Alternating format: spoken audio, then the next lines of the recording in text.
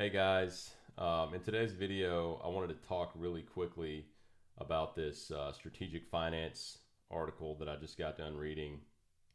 Um, it was a really interesting read. I really recommend it to anybody out there that's like me, that's a finance professional. Particularly though, if you're within corporate finance, this might be something worth reading. I'm a subscriber to this magazine because I'm a CMA, and I've been reading articles that are somewhat similar to this one over the year. From I think I've seen one or two in strategic finance, but in some other places. But I also need to say, like, this article is called AI and the Transformation of the CFO Role, and I've really been off the scene for AI, like not really aware of what's going on. I've seen some of my friends post about it on LinkedIn and different developments and how it's affecting companies and that sort of thing, but I just haven't kept up with it so much. The last thing that I really saw was at the end of 2022 when ChatGPT came out, and I saw the capabilities of that. It really, more so than anything I've ever seen, kind of startled me and made me aware of. Well, I'll say it made me start thinking about what potentially that could mean for people like me. And so, like I said, I'm a finance professional. I've spent a lot of time doing a lot of corporate finance type work, doing a lot of corporate accounting, doing financial analyst type work. And so, as I was sort of thinking through and just seeing the beginnings of what this um, thing is capable of, AI is capable of, it really got me asking questions about how that would affect my job stability in the long run, right? That's one thing I think I'm always thinking about. And I'm sure a lot of people are always thinking about not just where I'm going to be here in the next few years, but where am I going to be in the next 5 or 10 years? And specifically, what I was asking was, how is AI going to affect me? And I think this article, which I'll go through a few of the key things, I recommend you reading it. If you guys want to find it, just go out to sfmagazine.com and you can find it there. I strongly recommend you reading it, particularly if you're a finance professional. But yeah, as I've started looking through some of this article as well, it's got me again thinking about how is this going to affect me down the road, and what adjustments or changes do I need to make sure that I'm that look, just to put it bluntly, like, am I going to how's this going to affect my career? How's this going to affect my ability to make money? I've invested a lot of time into my finance career, in terms of education and getting certifications and just the hours in, work like a lot of people. And with AI coming out, it's a little bit concerning. You think you might be have a plan to go this direction, and AI might have something different. So the first thing I want to point out in this article that really kind of just startled me was it just kind of talks about the how we're shifting, and more CFOs who are expecting to spend more and more money on AI over the years.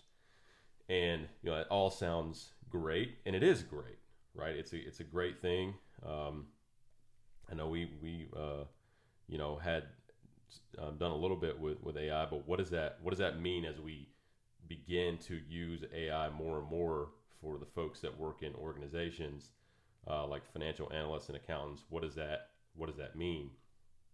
And this is saying that there's going to be a lot more spending in those areas. One of the big things that stood out to me in this article was, here it shows, and this is among banks, it says, but the aggregate potential cost savings was estimated around 447 billion, so $500 billion.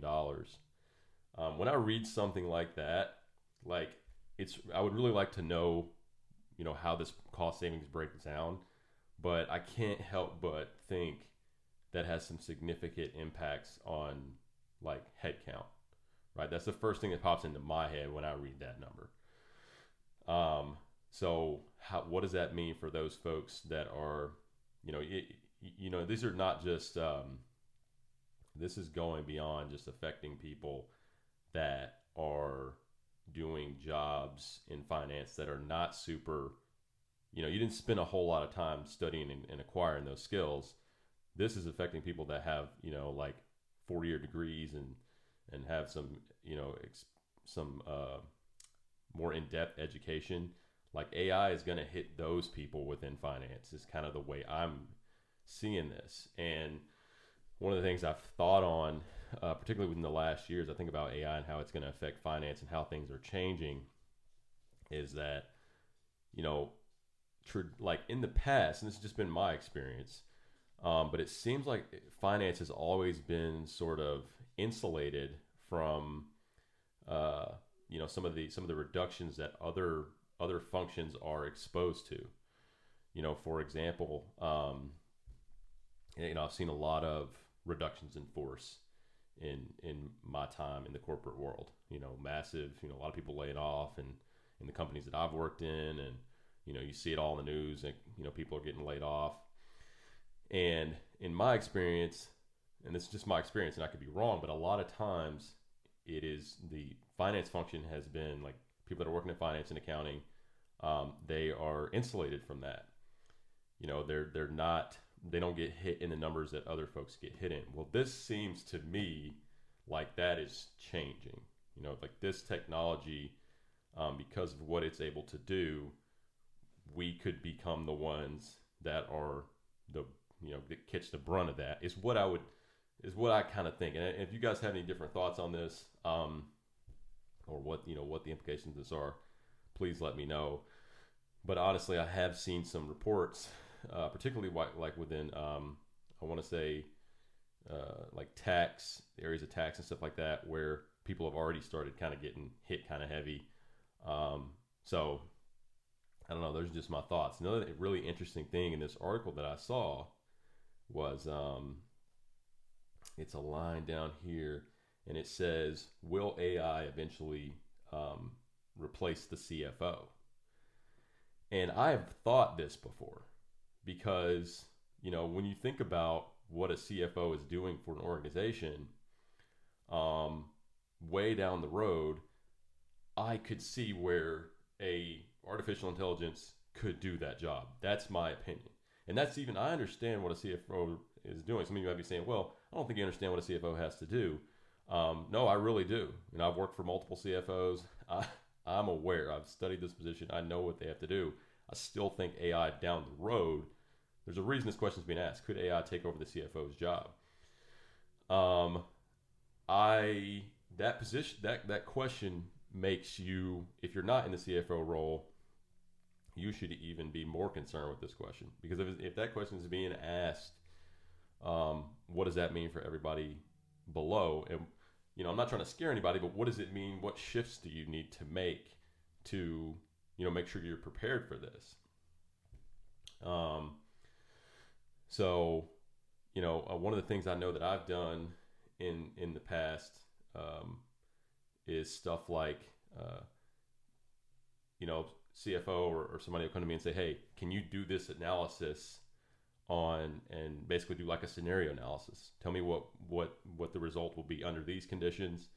Tell me what the result will be under these conditions as well. And as I think about tasks like that, I think about some, other accounting tasks that I've had to take on, all those sorts of things. I just know, or I really feel with a strong level of certainty, not only can AI do it much quicker than I can, not only can it do it more accurately than I can, it can do way more scenarios than I can. It can do way more analysis, at a voice prompt. Eventually is probably where this will go. And so that makes me uneasy as a finance, professional. And I think it kind of talks about it down here in this article. It says CFOs can't yet try out various what if scenarios, but it's only a matter of time until they can. If you're a financial analyst and you've definitely gotten those requests before to go and do those what ifs, where does that land you? You know what I mean? So I'm not trying to say this to scare anybody, but this is developed pretty quickly. And it looks like within this article, and I recommend you read it, the projections are that it's going to keep changing at an increasing rate. And we're going to be looking at a totally different landscape within 5 to 6 years. So how do you need to prepare for that?